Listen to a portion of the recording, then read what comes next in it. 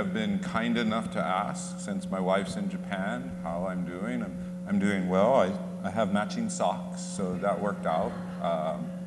Eating okay, but thank you for that. They seem to, like I said, had a little stressful time, but they're doing well and doing a lot of good things. You know, some people, they look at me and see that I don't have hair, and maybe Eric over there and Arnold and some of the others stand, and they think it's a curse, but it's actually a blessing. You know, it's a good thing. But it wouldn't be unusual if you think it's a bad thing, because for over 6,000 years, at least in history, there have been attempts to help grow hair, basically. Baldness isn't a new thing, and growing hair has been a pursuit of humanity. There's one that's called, that was in Ireland about 1,000 years ago. And what they did is they took mice and they put them in a jar and they buried them for a year by the fire. And then a year later, took it out, and of course, they're no longer, it's more like mice goo at this point. And I guess they put it on their head. Another one in China, fermented rice water shampoo. Again, not sure that these actually work, but people have sworn by them. In the United States, you know, we like technology. And so, you know, one of the technologies that came out 60, 70 years ago, anybody ever use one of these? No? This one was called the thermocap, and apparently you just put it on your head every evening, and it would make it'd make it warm up there, and apparently that would increase blood flow, which would, in theory, make your hair grow. The other one is called the Curvac. It was actually a vacuum that you put on your head, and same kind of thing, be able to, just, I guess, suck the hair right out of your head. I'm not sure that's the science behind it, but you know, and you can talk to the favorite bald person in your life, and if they are having issues, they haven't embraced the beauty of baldness. If they haven't, then these are possible Christmas gifts for them. These are also ingredients that throughout history cures for baldness. And again, if you need this slide, I'll give it to you later. You can take it and use it. I'm pretty sure you can find some of that stuff around here. I'm not sure what all of it is. I do like the one that says hot sauce, because we all have hot sauce. So pour hot sauce on your head every night and see what happens. Well, the thing about medical quackery and all these things that have gone on for as long as there's been human beings is that you know, they often say there's a method, there's a science behind it, but where's the proof? You know, is there actual proof, evidence? Because you would think that you would be able to provide evidence about something like you're bald and now you have hair, right? That if I put, you know, year-old dead mice on my head, that at some point in time somebody would have figured out this isn't working, or this does work. And you would look for proof. And we're kind of like that, and it's okay. We should want proof for things. We should want evidence. But for some reason, when it comes to things like truth, and it comes to things like faith, and it comes to things like when we talk about Christianity, a lot of times we want to back off. We want to back off proof. We want to back off evidence. Oh, we don't mind, you know, arguing about what the Bible teaches. We don't mind arguing about, you know, archaeology and things like that, and providing that kind of apologetic answer to things. We don't mind doing that. But the proof we kind of run away from, the proof that we don't talk about too much, is actually the dominant proof that the Bible says is evidence that Jesus Christ is who he says he is, and he did what he said he did. What does that prove? Well, the proof is you. The proof is that your life, our lives, have not only been so radically changed years and years and years ago, but are being changed even now. You know, a couple weeks ago, I gave you the somewhat depressing news for some people that we are all actively sinning. We are all actively sinning. Right now, you are somehow sinning. And if nothing else, it's because none of us can say, I am perfectly doing everything that God wants me to do. We can say we're not doing the bad stuff, but are we doing everything perfectly? And if we really can't say that, then we are all actively sinning. But here's the good news. The good news is that if we're truly Christians, if we're truly disciples of Christ, we're also all actually growing. We're all actually actively changing right now, becoming more like Christ right now. The world needs to see that. The world needs to see it. And that's one of the reasons that we have churches. Because it's easy to be like, be a good person at work for a while. You know, you're there for, a period of time. And I can almost guarantee you that all of you know at least one person who you think is good. And if we put up the list of all the people you think are good, I guarantee you on that list there would be some people who are Christians, and there would be some people who are atheists, and there would be some people who are Buddhist, and some people who are Hindu or Muslim or something like that. They could come from any background, and you could have a good person. Understand, Christianity is not about making good individuals. That's one of the things that we've been taught that's wrong. We do want to be good individuals, don't get me wrong. But what God came to do is he came to establish his people. He came to create a good society. He came to create these communities that we can legitimately call the body of Christ. Because the way that the individual members of the community relate to one another in such a way that people look and they see, there's the proof. Look at how they love each other. Look at how they forgive each other. Look at how they fight like cats and dogs. And then they reconcile. And it's all better. Look at how they don't have to force everybody to be exactly the same way and dress exactly the same way and like the same things. And they can actually have unity without uniformity. Look at that. Look at how these people who don't even know each other, don't know each other in the way that the world typically thinks. They don't work together. They're not family. And yet they're bound together. They're united in a way that is as or more powerful than family. They're not bound together by their common interest in the things of the world. They're bound together by the Holy Spirit. That's the evidence. Otherwise, Christianity just sounds like the thermovac. Sounds like somebody telling you all these things that seem to sound good and seem to make sense, and somebody else is selling you something else, and you're getting all of that. And if you, before you buy, the question you need to ask is, where is the proof?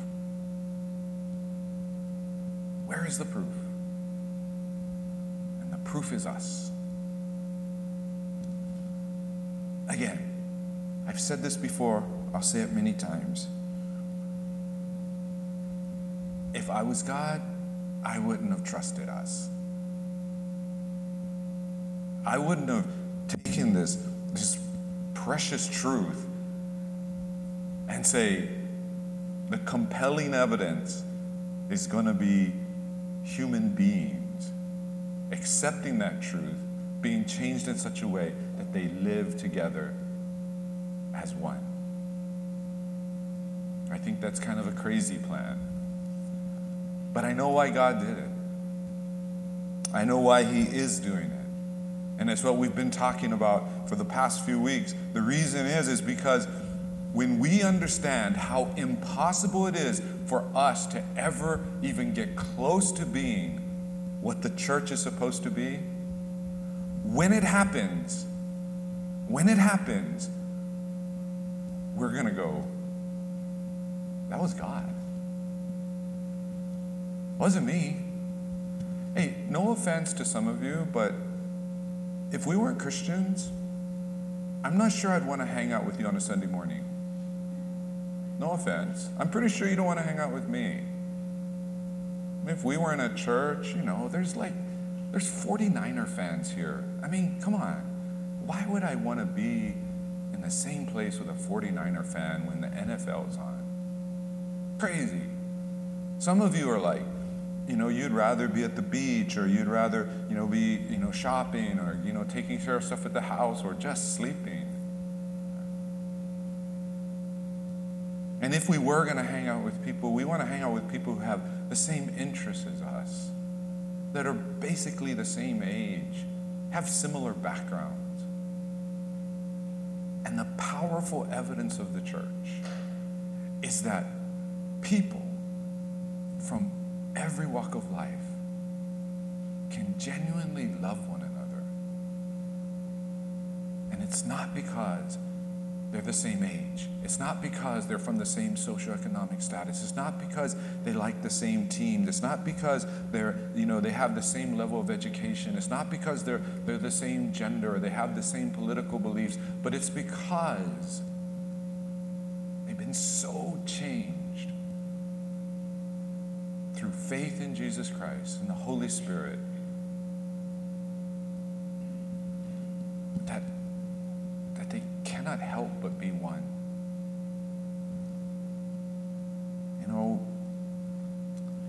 If you go over to Kahala Mall here, and if you saw different groups of people, right? You saw a group over here, and it's all a bunch of 20-somethings. You'd think some friends, maybe classmates, getting together. You saw a bunch of, 70, 80-year-olds. You'd think, same thing. They're there, and just maybe grabbing a meal, hanging out together.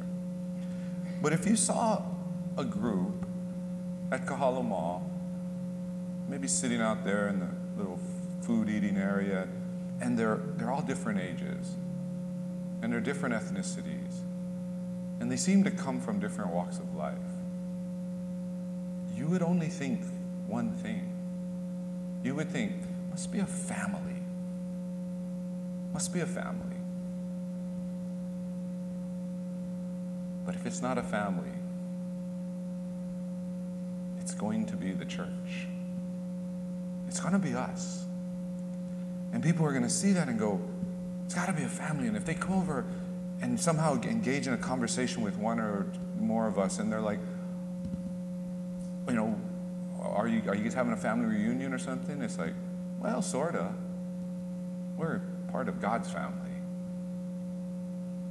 We go to the same church. We come over here sometimes and have lunch together.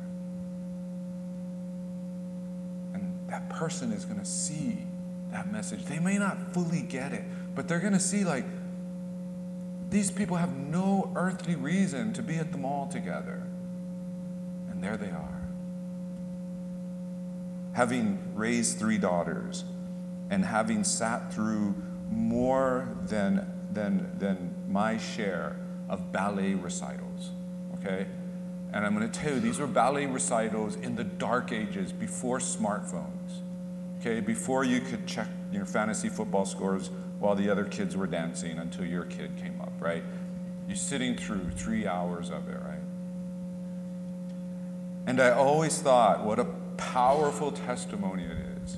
What a powerful testimony it is if you're there with other people from the church, and especially to the dad like me, who's only there for the 3 minutes his daughter goes across the stage. And they're like, oh, which one's your daughter, or which one's your granddaughter, or your grandson, or whatever. And you're like, oh, no. None of them are. We're just part of the church. It's one of our church families. We're here to support. We love to be able to kind of be there in these moments in their lives. Doesn't have to be ballet. Could be football games, whatever, right? But what's the idea? The idea is that we're doing things that people think only families do. Otherwise, we tend to divide up into groups based on something else, something that everybody readily acknowledges. But when the world sees the church, the diverse church, truly loving one another, it's pretty powerful evidence. So John, 2,000 years ago, he's helping this church understand the differences between true and false teachings. Remember, these false teachers have come in, and John is the last of a generation. He's the last one who's one of the leaders, and perhaps the last one who ever actually saw Jesus and walked with Jesus. And now he's here about 60 years later. And these false teachers have come in and they've said stuff that kind of sounds true. And it kind of makes sense. But it's wrong. It's false and it's dangerous. So John is trying to help this church. And he says in chapter 2, verses 3 through 6, "And by this we know that we have come to know him, if we keep his commandments. Whoever says, 'I know him,' but does not keep his commandments is a liar, and the truth is not in him. But whoever keeps his word in him, truly the love of God is perfected. By this we may know that we are in him. Whoever says he abides in him ought to walk in the same way in which he walked." We talked about this Wednesday night, that what John is doing is he's using this kind of this figure of speech, this literary device where he's repeating the same key thought 3 times. And he's doing it for emphasis. And the overall key thought is that truth is going to come out in how we live. And he gives some examples. And he talks about it's going to come out, and it's going to come out in keeping his commandments. It's going to come out in that God's love is perfected in us. It's going to come out in that we walk as Jesus walked. And he's using similar phrasing, similar words to repeat this key thought again and again and again. And so when we look at this, we look at the first way he says this. He says, by this we know we have come to know him, if we keep his commandments. What John is trying to do is he's trying to say that obedience is still central to being a Christian. You cannot be a follower of Christ and not be obedient to Christ. That's unfortunately one of the things that's become kind of fashionable in our world. And it's not a new thing. I don't blame the millennials for this. This is something parents and grandparents were doing. They thought that, we can just have the right beliefs and we can be kind of selective about the obedience part. In fact, a lot of people, when they were selective about the obedience part, they actually left out the most important commandment, the greatest commandment. And so they could feel very good about themselves because they weren't disobeying these other commandments. But like the rich young ruler, they weren't obeying the most important commandment. They weren't loving God with all that they were.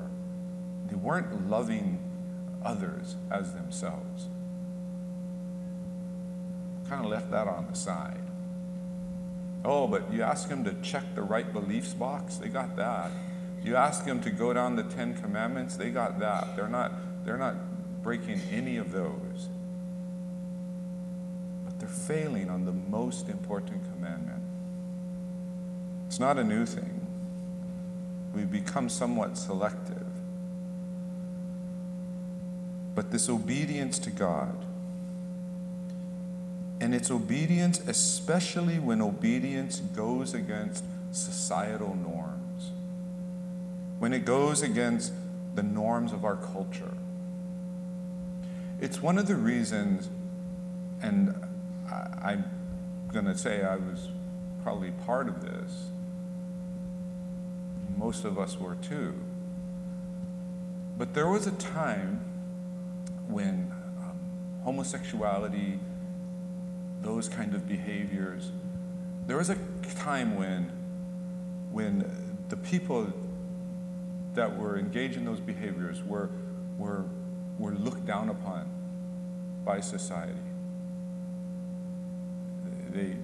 That's why they had the term, stay in the closet, don't let anybody know. The societal norm was, don't care about these people. Ignore them. We missed an opportunity, church. That was the time. That was the time to say, okay, God, how do we love that community? How do we love those people? The people that the rest of the world, the rest of society is looking down upon. How do we love them? Not how do we condone their sin. Sin is sin. Understand that. Love doesn't mean you only love people who are sinless. If that's the case, it makes it easy. I don't have to love any of you. You don't have to love me. We're good. But we missed an opportunity because society was going one way and we just went right along with it. And now, it's kind of switching, transitioning. Society's going in the other direction. In fact, if you read lists of things about why millennials and Gen Zers are abandoning the church, on that list is almost always something to do with how the church views gender issues. Almost always. And it's because they didn't see any other way. The only way they saw was be like everybody else and treat them like pariahs, or embrace them and everything's good. That's the only choices they saw. They never saw consistently from the church people who said, look, we love you, we'll help you, we're there for you, we'll walk with you, but understand, the Bible says that what you're doing is sin. They never saw that. And now we are seeing the consequences of it. Well, you can't put the genie back in the bottle. What's done is done. But we have to think moving forward, what do we need to do? We need to think moving forward, where are the societal norms today? See, now we're kind of good with it. We're kind of good with being the prophet, the radical, the one standing against society, because society seems to be going so far away from biblical standards. And we're good with that. But where were we for the last 20, 30, 40, 50 years? Where were we? That's the question. See, obedience to God means that we will often go against culture. But we don't go against culture just to go against culture. We go against culture because God's word is saying go against culture. Don't just embrace whatever culture says.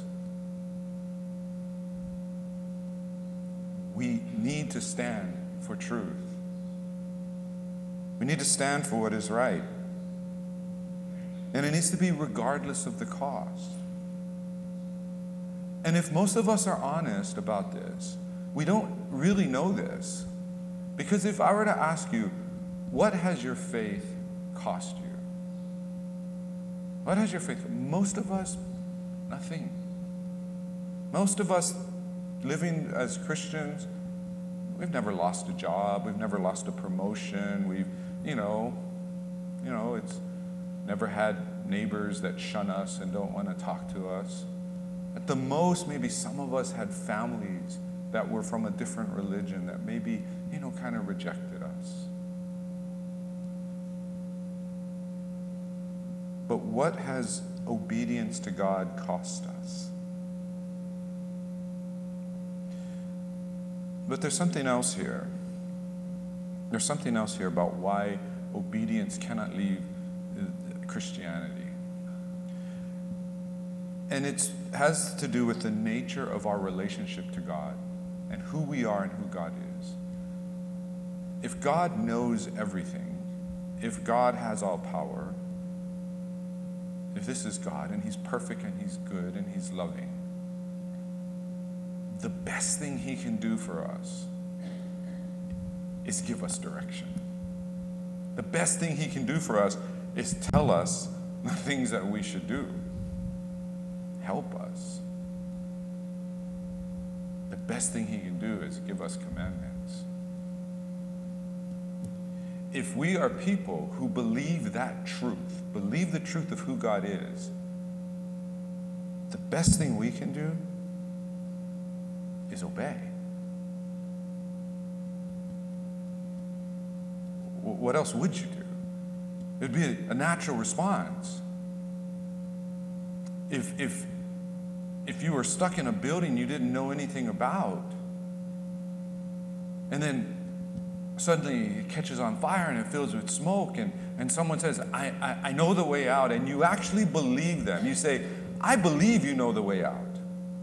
And the person says, I know the way out, and it's safe, there's no smoke, there's no fire, we'll get out. And you say, I believe, I believe, I believe. And he goes, come on. And you go, nah, I'm going to hang out here for a while. You would think, that's crazy. I would never do that. And yet as Christians, that's what we do. We say, we believe, Jesus, you are the Savior of the world. We believe you are the Lord. We believe you're the one who's the only one who knows the best, highest, the good way to live. We believe all of that. And Jesus says, come on. And we're like, maybe tomorrow. Oh, maybe I'll come for a little while, then I'm gonna go back. Or, Jesus, why don't you go ahead and come back and tell me all about it? Don't you know I have a hard time getting around. Don't you know I'm kind of comfortable? Oh, but we believe. We believe. You see, that's what John is saying. Again, everybody thinks John is that nice, soft boy who's sitting in the Last Supper picture. That's what they all think. But no, he's throwing punches. He says, if you say you know him and you don't keep his commandments, you're a liar. Oh. We're not supposed to say that. We're supposed to say we're all flawed. We all got our things. We all kind of, pick and choose. That's what we're supposed to say. That's what John says. John says, you're lying. In fact, He doubles down on it. He doesn't just say, you're lying. He says, the truth is not in you. And I think what John's trying to say is, you might know the truth. You might be able to check all the boxes of correct beliefs, but the truth is not in you. The truth is not transforming you. The truth is not directing your life, changing your life. Instead, it's this nice set of facts that you have in a book that you really, really, really believe is true. But the truth isn't in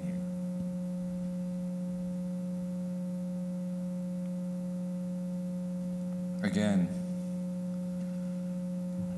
if we really believe that God is who he says he is, if we really believe that Jesus is who he says he is, if we really believe that we know Jesus, that he's the perfect Son of God, the perfect expression of love, perfect goodness, if we really believe he's the Savior and he's the Lord, but he's also the Lord who is your friend, if we really believe that he is the King of Kings and Lord of Lords and the Good Shepherd,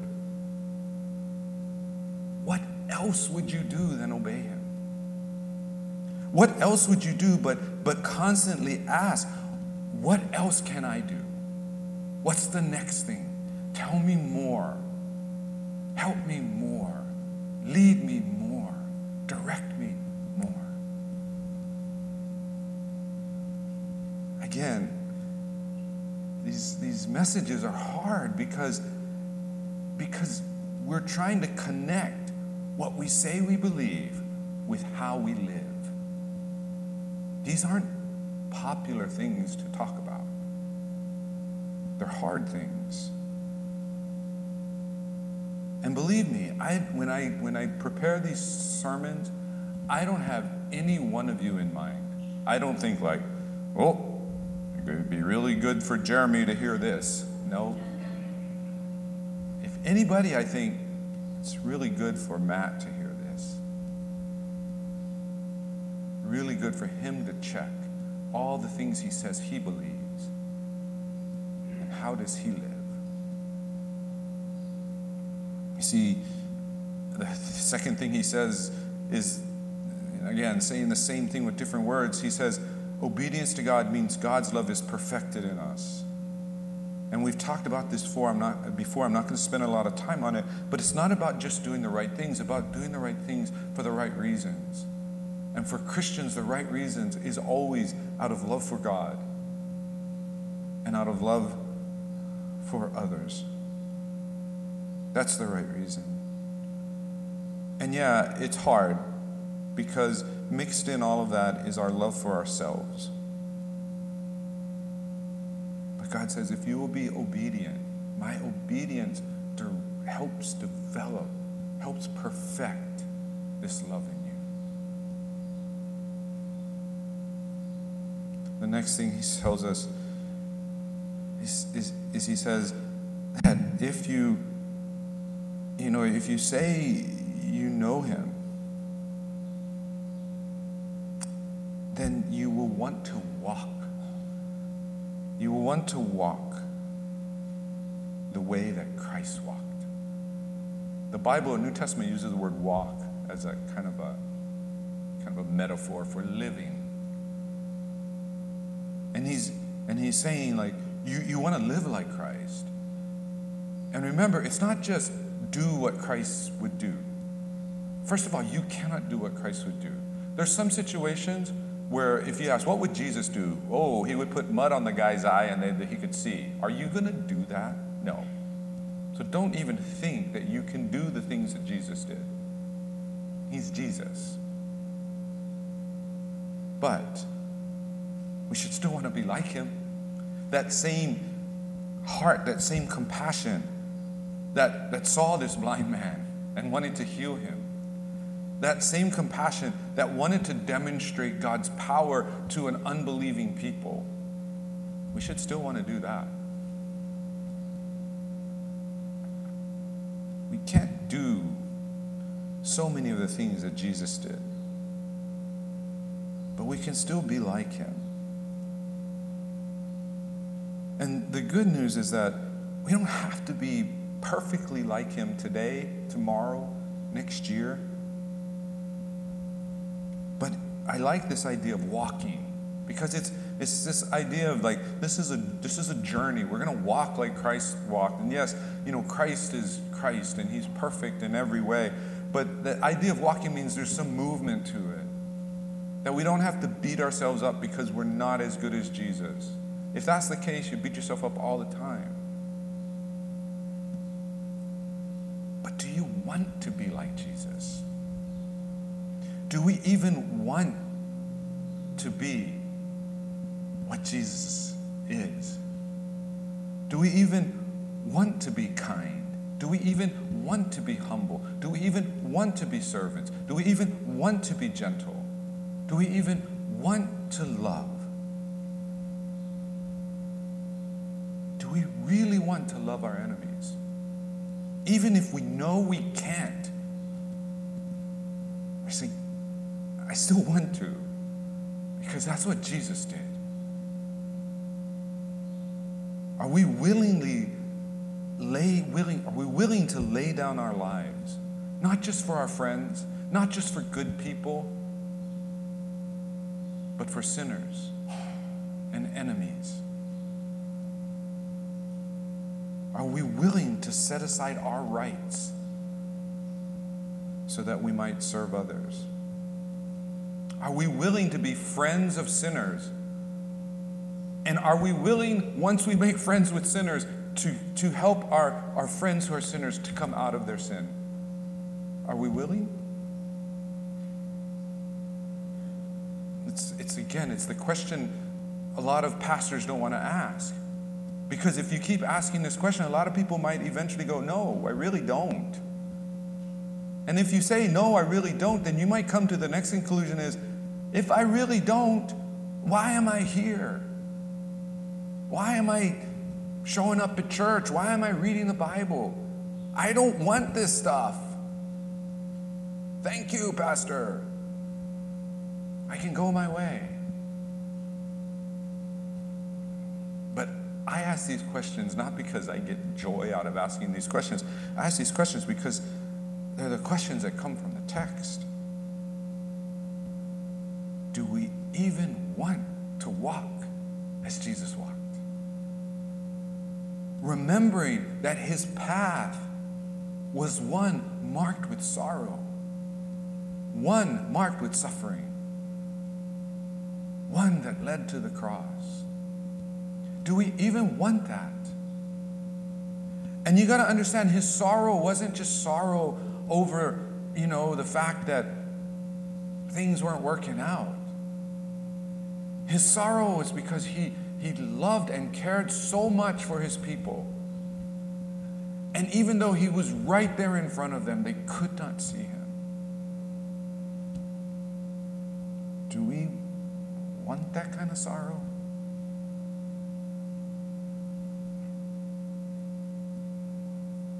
And so we come back again to this point about obedience. And it's again repeated here and again that the truth that we believe is really not what we say, but it's the truth we live. And for obedience to be true, it has to be from love for God. It has to be, I go back and forth on whether it should be obedient love or loving obedience. But it means getting it all right. Right beliefs, right motive, right action. And as we talked about before, the good news is that even though we know we're not going to get it right, if we confess our sins, he is faithful and just to forgive us our sins. That we have an advocate. We have Jesus Christ, who stands as our mediator, as our high priest. So then we can go and we can live and we can grow and we can develop and we can make mistakes. because he is faithful and just to forgive. Sometimes we claim to be Christians because we said the right words. We prayed some prayer. Or maybe we believe we're Christians because we've done some things. We've done some, people might think, are mighty things. We might claim to be Christians because we have the right doctrine. We can check all the boxes. But understand what John is saying is that's important, but it doesn't really provide the evidence. If we know we have the right beliefs, but we don't love our enemies. If we know we have the right beliefs, and frankly, most people in the world, we don't hate or love, we're kind of neutral. If we have the right beliefs and we don't forgive, we have the right beliefs and we hold grudges, we gossip, we refuse to forgive. We say we have the right beliefs, but when we do things, even acts of service, it's not out of love. It's so, we can earn points with God or with other people, or maybe it's just out of a sense of duty. If we hold to truth, and at the center of that truth is that through faith in Jesus Christ, he makes us new. He gives us his Spirit, and his Spirit unites us in a supernatural way. We live that truth. Then we know. Then the world knows. The proof the world needs. It's also, I think, sometimes the proof we need. And I hope more and more of you are having the thought that I've had for a while, which is, it's impossible. We cannot do this. Because I know that when it happens, I'm going to be like, God, you are so awesome. You did